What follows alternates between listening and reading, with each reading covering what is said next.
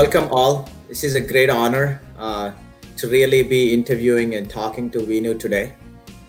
It just serves our mission at Direct Shifts to bring to the world clinical providers and make sure the employers and the patients have better access to medical providers.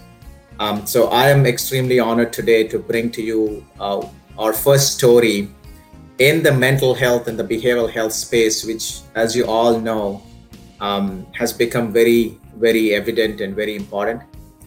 So without much further ado, I would like to present Vinu for you all today. Vinu, would you please start with just introducing yourself and telling us more about how did your journey actually start and into helping thousands and potentially millions of people? Yes, thank you. It's an honor to be here. And especially right now with where the world is, how are we supporting each other as parents, as kids, and understanding what we're all feeling? And, my journey did start out with mental health. As a young child, I had some issues with suicidal tendencies. I was in a psychiatric care hospital for 2 months when I was little. I used to cut, and they wanted to diagnose me with all these, depression, anxiety, and it wasn't about the titles. It was, and I felt as a child that these titles kept me in a cage, and nobody was asking me the right questions to really help and see really what was going on, what was creating this depression. And it's not always a chemical imbalance. There's a lot of times that mental health is a chemical imbalance, and I don't want to take anything away from that.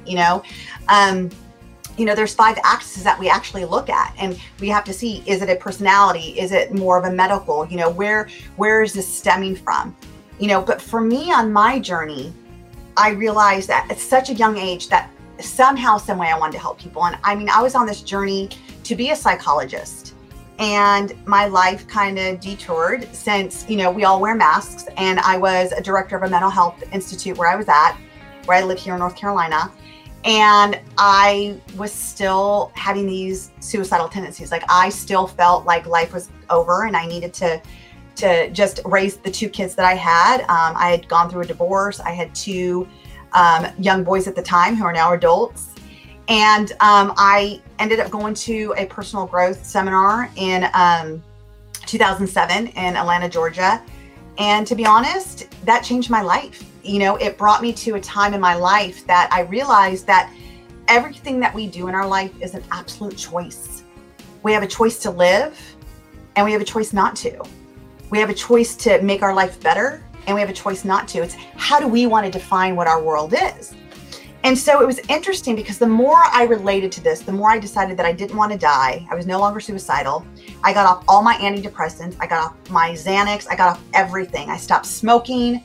I stopped drinking, because I think a lot of people do self-medicate through those things, because they want to find that balance. They want to know that they're normal. They're looking for normal. And I think that when I started to realize that everything I went through in my life was just a story, and the ending of the story hadn't been written yet, that's when I started to detour and take a different step in my life. As in a matter of fact, going into these homes, working with these children with developmental disabilities and all these behaviors, I remember a family specifically right before Christmas, they found out that their daughter had Q22. And they were crying, they were sobbing, and I went to their house to work with their daughter, teaching her how to talk, teaching her, how to meet all her milestones at her age level. And we got faced with this, and I took the book out of their hand, and I said, this is the book that they gave you. This is how they define it through their stories. What if we just put this book away and we wrote your daughter a new story? And I'm going to tell you that, I think she's like 14, 15 years old now. She's been mainstreamed. She's met all her developmental milestones. She's age appropriate. There's some things with her heart that obviously, no matter what you do, it's a medical condition that she needs work with.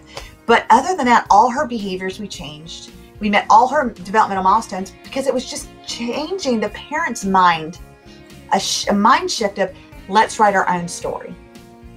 And that's what we did. No, that's awesome. That's awesome. So your personal experience and your personal journey has become your motivation. I mean, how many people there are that have the opportunity to turn their personal journey into becoming something greater, but you have done it, and that's a great example.